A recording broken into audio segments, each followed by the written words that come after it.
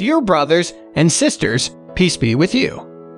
Today's devotional scripture is taken from Luke chapter 24, verse 36 to 49.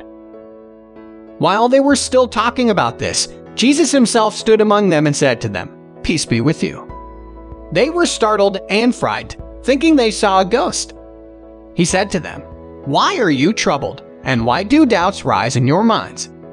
Look at my hands and my feet. It is I myself. Touch me and see. A ghost does not have flesh and bones, as you see I have." When he had said this, he showed them his hands and feet. And while they still did not believe it because of joy and amazement, he asked them, "Do you have anything here to eat?" They gave him a piece of broiled fish, and he took it and ate it in their presence. He said to them, "This is what I told you while I was still with you. Everything must be fulfilled that is written about me in the law of Moses, the prophets, and the Psalms." Then he opened their minds. He told them, "This is what is written. The Messiah will suffer and rise from the dead on the third day, and repentance for the forgiveness of sins will be preached in his name to all nations, beginning at Jerusalem. You are witnesses of these things.